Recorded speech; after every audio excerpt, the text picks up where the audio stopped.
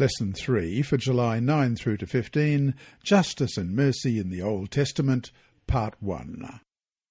Sabbath afternoon, July 9.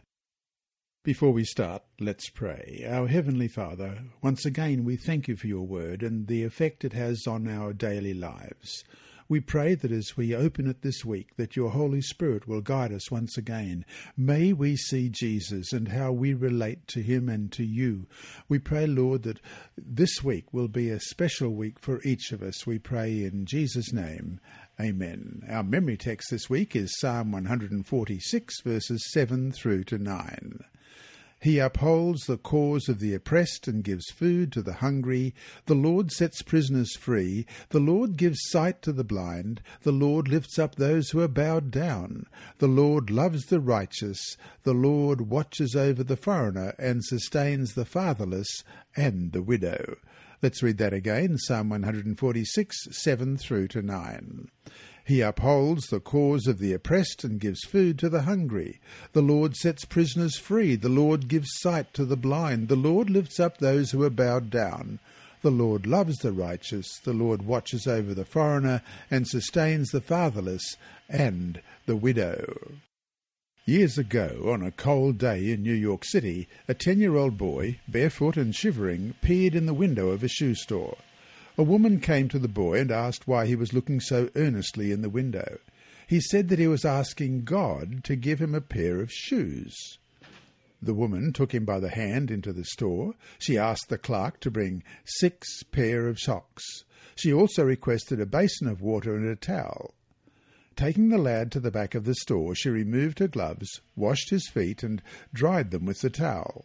The clerk returned with the socks. The woman placed a pair on the boy's feet and then bought him a pair of shoes. She patted his head and asked him if he felt more comfortable now. As she turned to go, the astonished lad took her hand and tearfully asked, "Are you God's wife?" That comes from a web page titled www.inspirationalstories.com. That little boy spoke more truth than he realized. God's church is his bride, his wife. His character is expressed in the memory verse. As transformed members of his church, we must reflect that character. If we are truly his, we will passionately care about and provide for the poor and the powerless.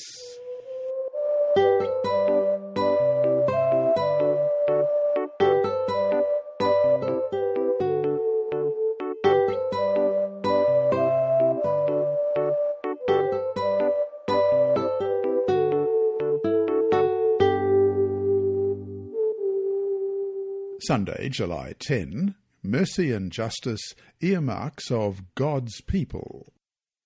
Even in early Israel, social justice was very much a part of God's laws and his ideal for his people. Justice is God's original intention for human society, a world in which basic needs are met, people flourish, and peace reigns. Question.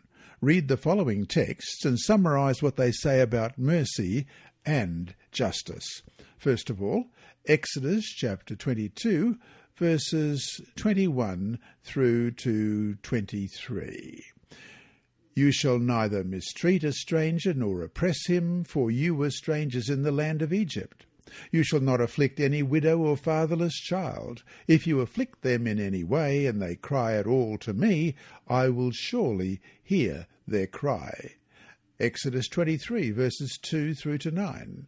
You shall not follow a crowd to do evil, nor shall you testify in a dispute so as to turn aside after many to pervert justice. You shall not show partiality to a poor man in his dispute.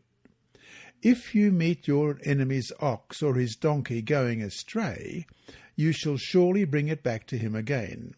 If you see the donkey of one who hates you lying under its burden, and you would refrain from helping it, you shall surely help him with it. You shall not pervert the judgment of your poor in his dispute. Keep yourself far from a false matter. Do not kill the innocent and righteous, for I will not justify the wicked. And you shall take no bribe, for a bribe blinds the discerning and perverts the words of the righteous. Also, you shall not oppress a stranger, for you know the heart of a stranger, because you were strangers in the land of Egypt. And Leviticus chapter 19, verse 10, And you shall not glean your vineyard, nor shall you gather every grape of your vineyard. You shall leave them for the poor and the stranger. I am the Lord your God. And Proverbs 14, verse 31, He who oppresses the poor reproaches his maker, but he who honours him has mercy on the needy. And Proverbs 29, verse 7, The righteous considers the cause of the poor, but the wicked does not understand such knowledge. Mercy and justice also are highlighted in the Sabbath laws given to ancient Israel. God outlined 3 types of Sabbaths.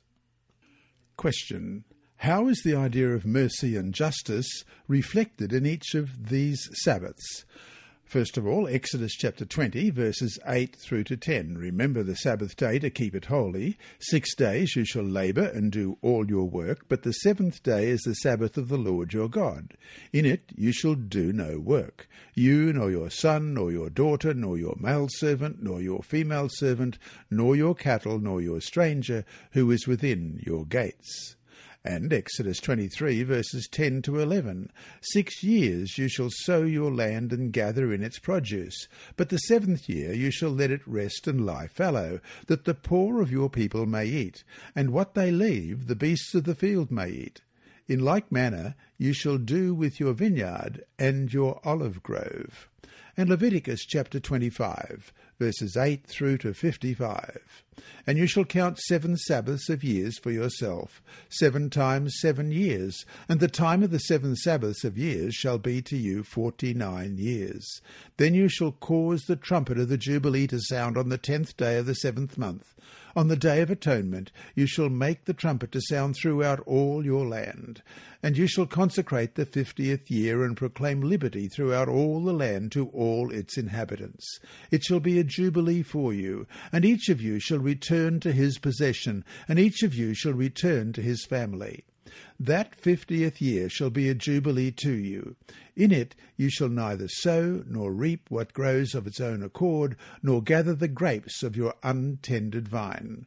For it is the jubilee, it shall be holy to you. You shall eat its produce from the field. In this year of Jubilee each of you shall return to his possession, and if you sell anything to your neighbour or buy from your neighbour's hand, you shall not oppress one another. According to the number of years after the Jubilee you shall buy from your neighbour, and according to the number of years of crops he shall sell to you. According to the multitude of years you shall increase its price, and according to the fewer number of years you shall diminish its price.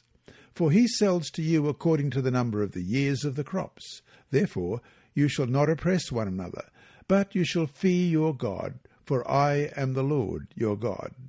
For you shall observe my statutes and keep my judgments and perform them, and you will dwell in the land in safety. Then the land will yield its fruit, and you will eat your fill and dwell there in safety. And if you say, What shall we eat in the 7th year, since we shall not sow nor gather in our produce? Then I will command my blessing on you in the 6th year, and it will bring forth produce enough for 3 years. And you shall sow in the 8th year, and eat old produce until the 9th year. Until its produce comes in, you shall eat of the old harvest. The land shall not be sold permanently, for the land is mine. For you are strangers and sojourners with me, and in all the land of your possession you shall grant redemption of the land. If one of your brethren becomes poor and has sold some of his possession, and if his redeeming relative comes to redeem it, then he may redeem what his brother sold. Or, if the man has no one to redeem it, but he himself becomes able to redeem it, then let him count the years since its sale, and restore the remainder to the man to whom he sold it, that he may return to his possession. But if he is not able to have it restored to himself, then what was sold shall remain in the hand of him who bought it until the year of Jubilee. And in the Jubilee it shall be released, and he shall return to his possession. If a man sells a house in a walled city, then he may redeem it within a whole year after it is sold. Within a full year he may redeem it. But if it is not redeemed within the space of a full year, then the house in the walled city shall belong permanently to him who bought it throughout his generations. It shall not be released in the Jubilee. However, the houses of villages which have no wall around them shall be counted as the fields of the country. They shall be redeemed, and they shall be released in the Jubilee. Nevertheless, the cities of the Levites and the houses in the cities of their possession, the Levites may redeem at any time. And if a man purchases a house from the Levites, then the house that was sold in the city of his possession shall be released in the Jubilee. For the houses in the cities of the Levites are their possession among the children of Israel. But the field of the common land of their cities may not be sold, for it is their perpetual possession. If one of your brethren becomes poor and falls into poverty among you, then you shall help him, like a stranger or a sojourner, that he may live with you. Take no usury or interest from him, but fear your God, that your brother may live with you. You shall not lend him your money for usury, nor lend him your food at a profit. I am the Lord your God, who brought you out of the land of Egypt, to give you the land of Canaan, and to be your God.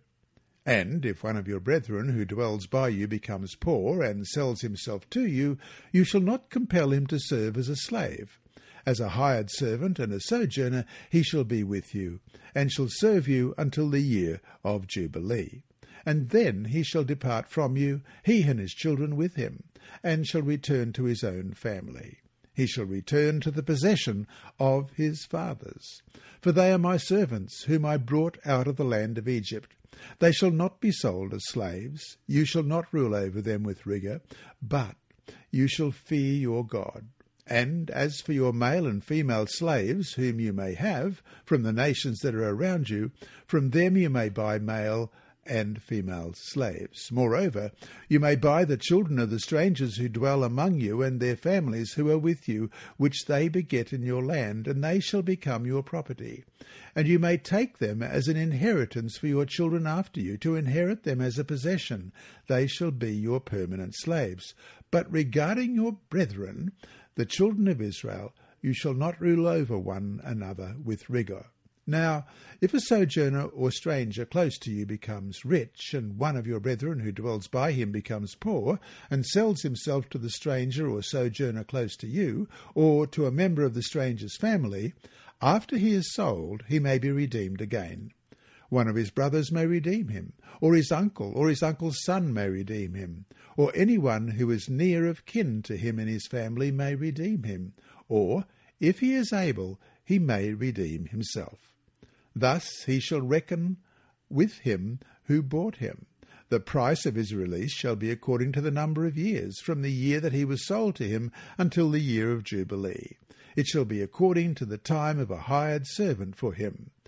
If there are still many years remaining, according to them he shall pay the price of his redemption from the money with which he was bought. And if there remain but a few years until the year of Jubilee, then he shall reckon with him, and according to his years he shall repay him the price of his redemption.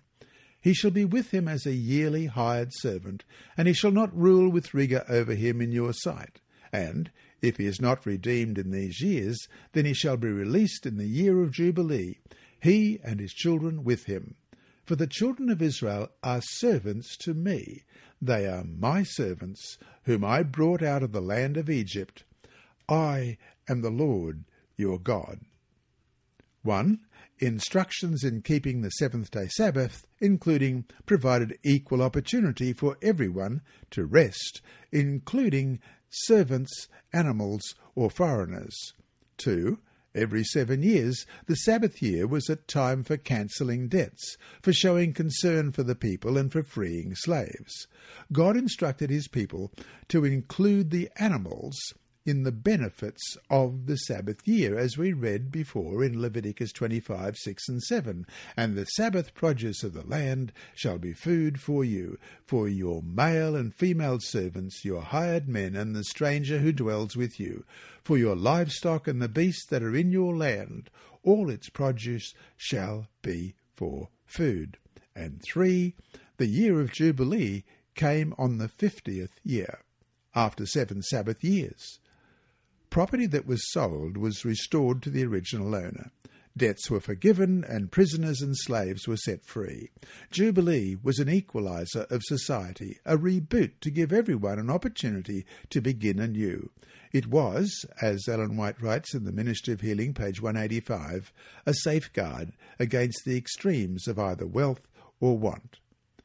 Here, in the very fabric of Hebrew society, we can see how justice and mercy work together in favour of the less fortunate in society.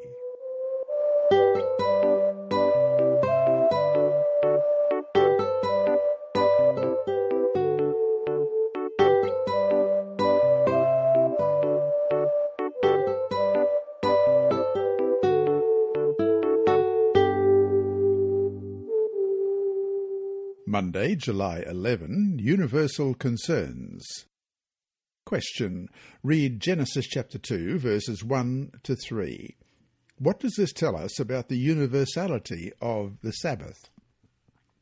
Genesis chapter 2, verses 1 to 3. Thus the heavens and the earth and all the host of them were finished, and on the 7th day God ended his work which he had done, and he rested on the 7th day from all his work which he had done. Then God blessed the 7th day and sanctified it, because in it he rested from all his work which God had created and made. If we truly observe the Sabbath, we will not remain satisfied with only our own rest, our own redemption and ultimate restoration in the new earth, as we read in Isaiah 66 verses 22 to 23. For as the new heavens and the new earth, which I will make, shall remain before me, says the Lord, so shall your descendants and your name remain. And it shall come to pass that from one new moon to another, and from one Sabbath to another, all flesh shall come to worship before me, says the Lord.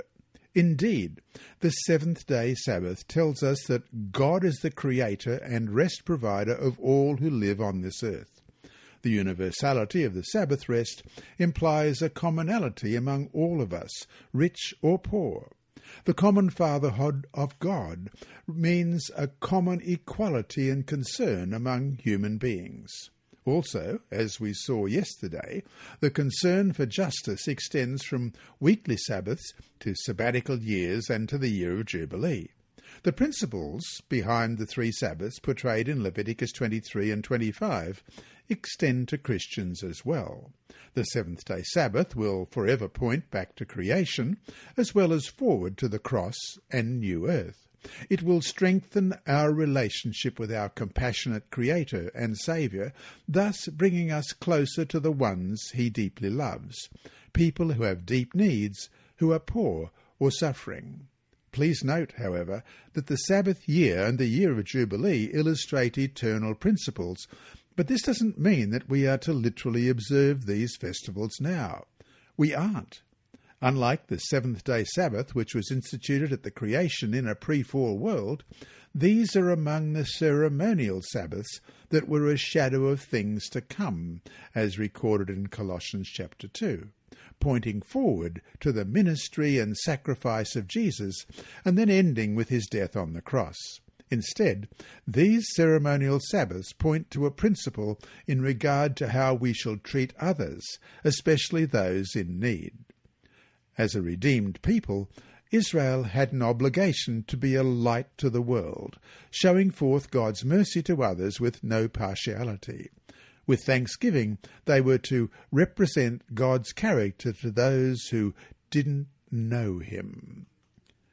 And so to finish today, read Amos 8 verses 4 through to 7. Hear this, you who swallow up the needy and make the poor of the land fail, saying, when will the new moon be passed that we may sell grain, and the Sabbath that we may trade wheat, making the ephah small and the shekel large, falsifying the scales by deceit, that we may buy the poor for silver, and the needy for a pair of sandals, even sell the bad wheat? The Lord has sworn by the pride of Jacob, surely I will never forget any of their works. what was going on here?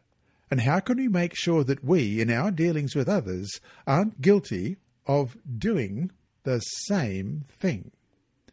What significance do you find given the context of the words, "Surely I will never forget any of their works"?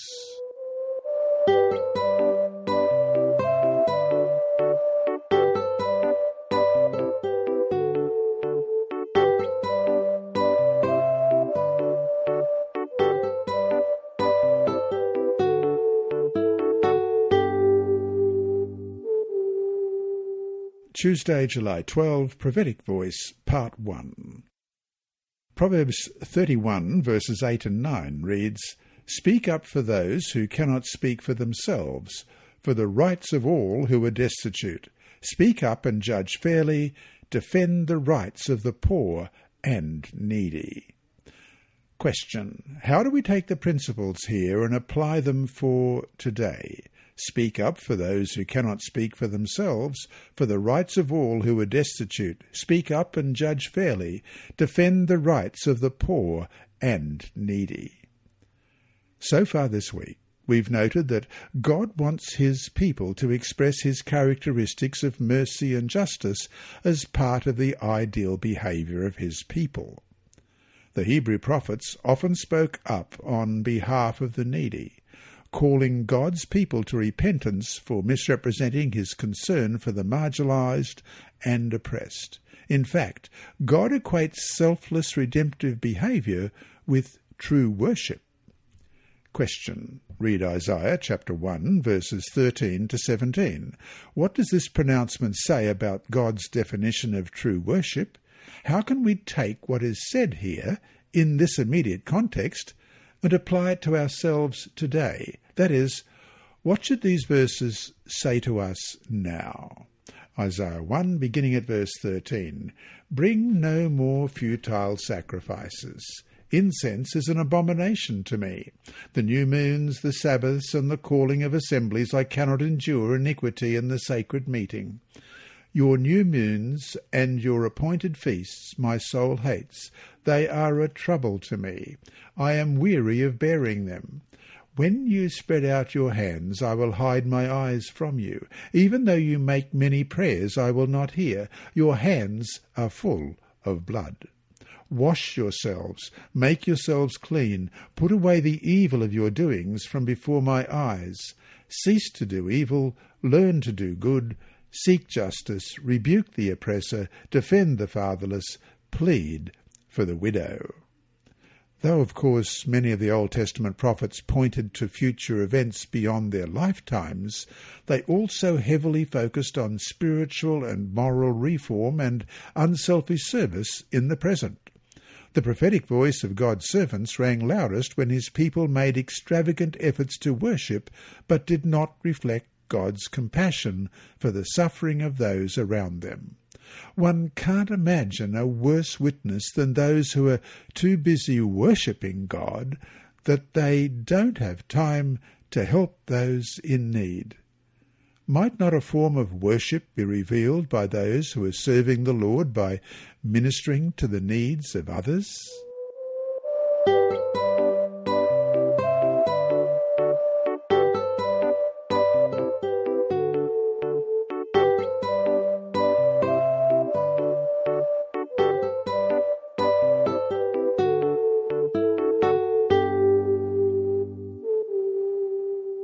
Wednesday, July 13, Prophetic Voice, Part 2.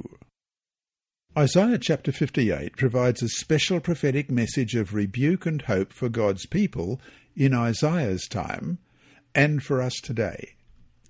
Question: after an announcement that he is upset with his people, we read in Isaiah 58 verse 1, "Cry aloud, spare not, lift up your voice like a trumpet. Tell my people their transgression and the house of Jacob their sins." What is God's description of those he is addressing? Well, listen, next verse. Isaiah 58:2 tells us, "Yet they seek me daily and delight to know my ways. As a nation they did righteousness and did not forsake the ordinance of their God.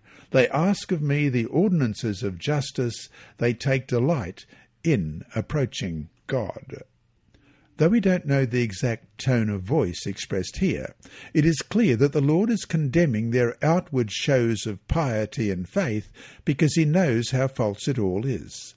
The New International Version translates it like this: "For day after day they seek me out. They seem eager to know my ways, as if they were a nation that does what is right and has not forsaken the commands of its God." Question. Read Isaiah 58, verses 3 to 14.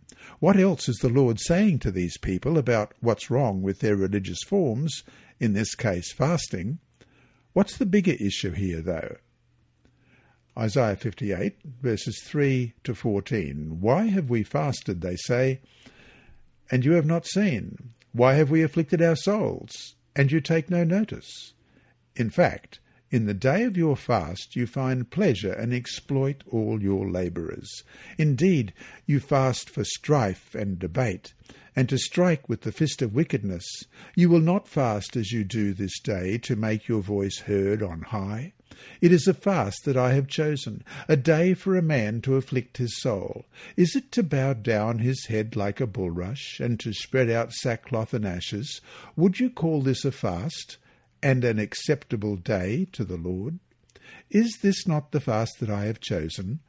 To loose the bonds of wickedness, to undo the heavy burdens, to let the oppressed go free, and that you break every yoke? Is it not to share your bread with the hungry, and that you bring to your house the poor who are cast out? When you see the naked, that you cover him, and not hide yourself from your own flesh? Then your light shall break forth like the morning, your healing shall spring forth speedily, and your righteousness shall go before you. The glory of the Lord shall be your rear guard. Then you shall call, and the Lord will answer. You shall cry, and he will say, Here I am. If you take away the yoke from your midst, the pointing of the finger and speaking wickedness, if you extend your soul to the hungry and satisfy the afflicted soul, then your light shall dawn in the darkness, and your darkness shall be as the noonday. The Lord will guide you continually, and satisfy your soul in drought, and strengthen your bones. You shall be like a watered garden, and like a spring of water whose waters do not fail. Those from among you shall build the old waste places. You shall raise up the foundations of many generations, and you shall be called the repairer of the breach, the restorer of streets to dwell in. If you turn away your foot from the Sabbath, from doing your pleasure on my holy day, and call the Sabbath a delight, the holy day of the Lord honourable, and shall honour him, not doing your own ways, nor finding your own pleasure, nor speaking your own words, then you shall delight yourself in the Lord. And I will cause you to ride on the high hills of the earth, and feed you with the heritage of Jacob your father. The mouth of the Lord has spoken. Notice something crucial here. So often worship can be self-centered. Lord, do this for me, and do that for me. And of course, there's a time and place for seeking the Lord for our own personal needs. But what the Lord is saying here is that true worship will include reaching out to the hungry, to the afflicted, and to the poor. But the amazing thing is that this ministry to others blesses not only the recipients of the help, but those giving the help. Read what the texts say about what happens to those who reach out and help those who are in need. In ministering to others, in giving to others, we get blessed ourselves.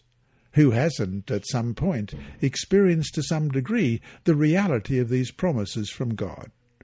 Who hasn't seen what joy and satisfaction and hope come to those who help others who can't help themselves?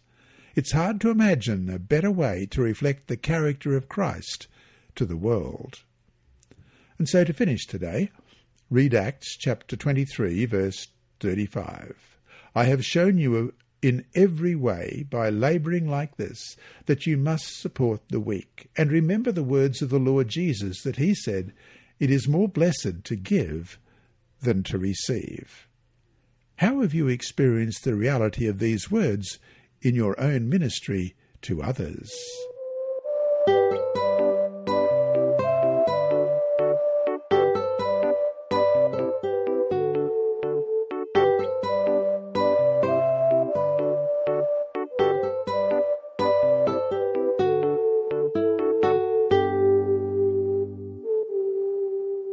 Thursday, July 14, A Force for Good.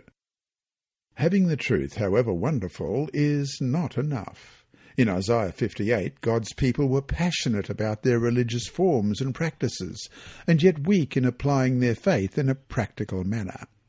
God is calling his church today to be a force for good, echoing the call of the Old Testament prophets to demonstrate the truth about his character. Question. Read the following texts. How can we as a local church and as a world church seek to do what we have been called by God to do in this area? First of all, Psalm 82 and verse 3. Defend the poor and fatherless, do justice to the afflicted and needy. And Isaiah 1 verse 17. Learn to do good, seek justice, rebuke the oppressor, defend the fatherless, plead for the widow. One urban church is in a community plagued by gun violence. In 2011, the clear prophetic voice of its pastor rang out during an urban ministry congress in a large city. Here are sample thoughts found in his speech. Christians must stop the death march.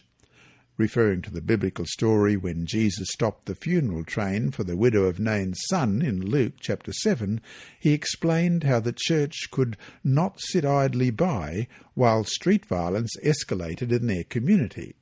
He asked his audience, "Are we simply a church that stands up to do eulogies?"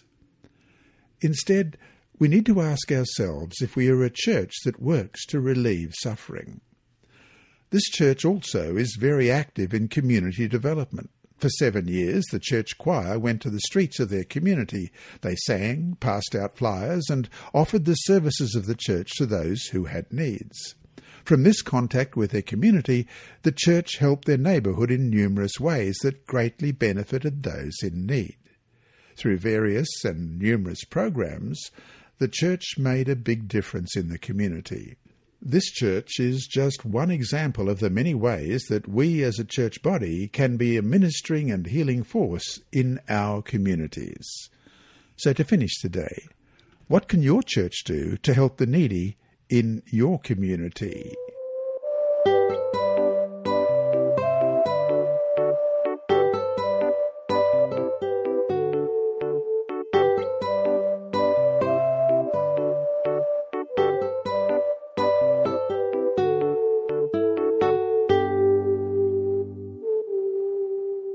Friday, July 15. The concepts of justice and mercy are seen all through the Old Testament. Look at, for instance, Deuteronomy chapter 24, verses 10 to 22.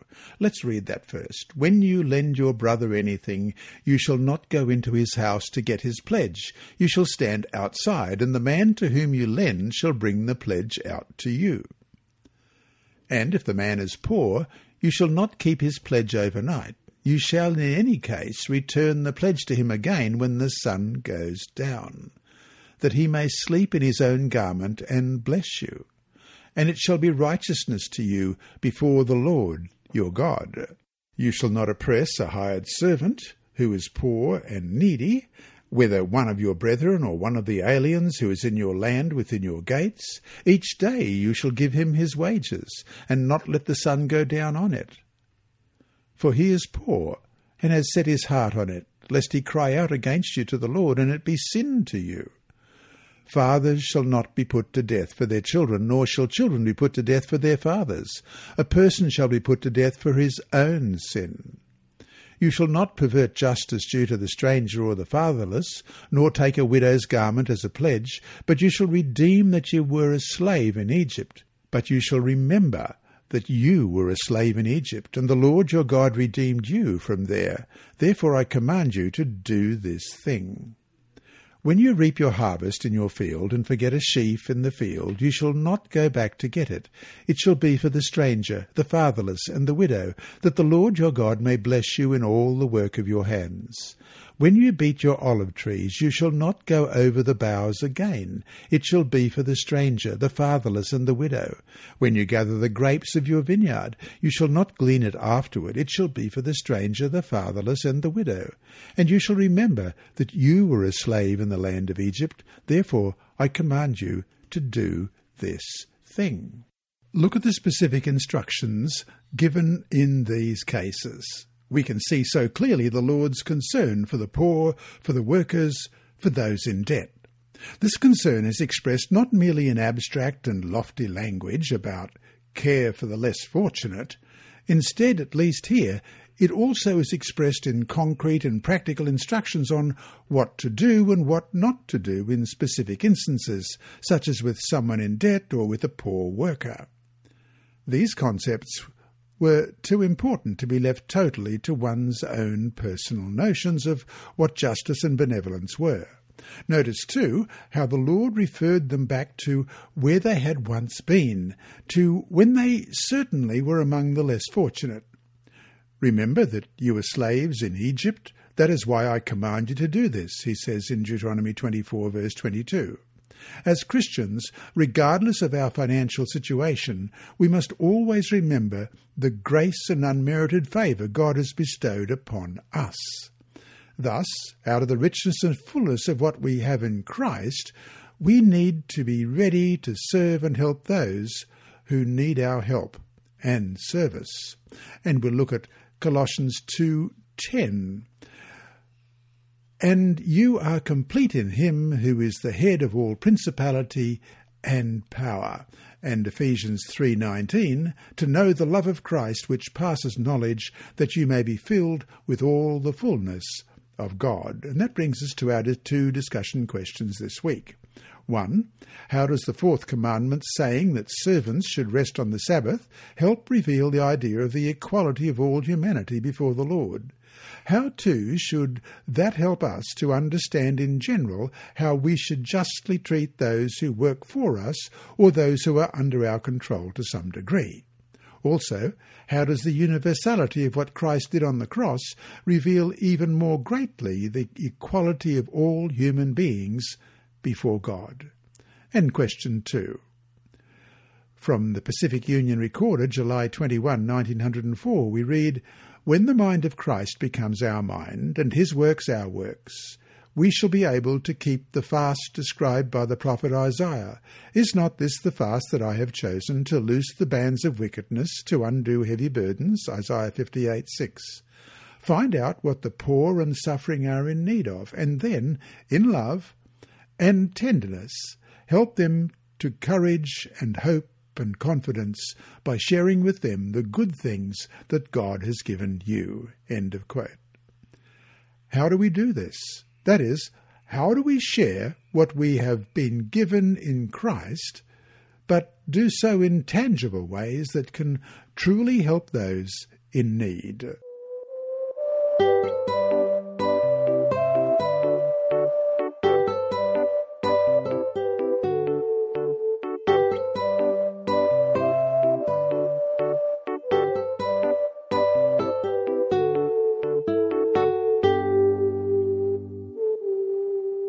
Inside Story.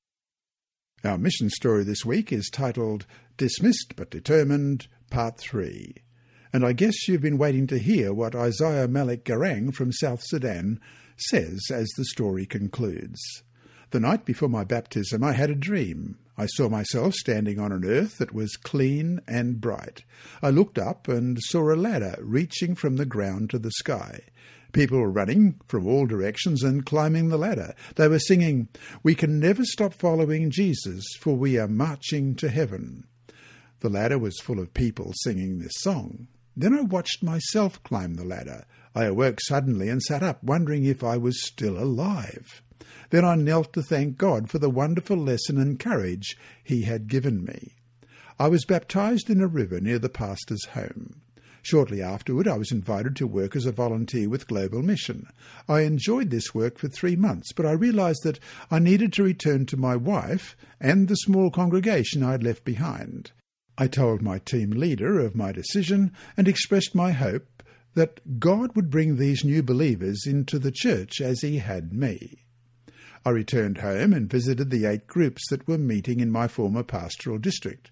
They had continued worshipping on Sabbath and were eager to hear what I'd learned during my absence. Most of them accepted the Adventist message and were baptized. My wife was one of the first to be baptized. How thrilled I am to have her stand by me in this new ministry. Even the priest, who was dismissed with me so many months earlier, took his stand and asked to join the Seventh-day Adventist Church. As a result of my being dismissed from my former churches, today we have about 355 members in 13 Adventist churches, companies and groups in my region of South Sudan. I minister to the very people I had ministered to as a priest in my former church. Our work is not easy. Some of our churches have been torn down during the night, with only piles of materials left in their place. But even these setbacks have been a blessing as we simply rebuild and invite the destroyers to join us for worship.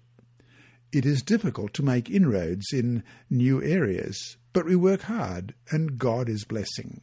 Thank you for partnering with us in southern Sudan to finish the work God has for us here. And Isaac Malik Garang now serves as the Greater Equatoria Field Associate Secretary of the Ministerial Association and as Associate Director in the Family Ministries and Sabbath School and Personal Ministries Department. What a great story. This week's lesson has been read by Dr. Percy Harold in the studios of Christian Services for the Blind and Hearing Impaired. It is brought to you by the Sabbath School Department and through the services of Hope Channel. Remember, God is always faithful.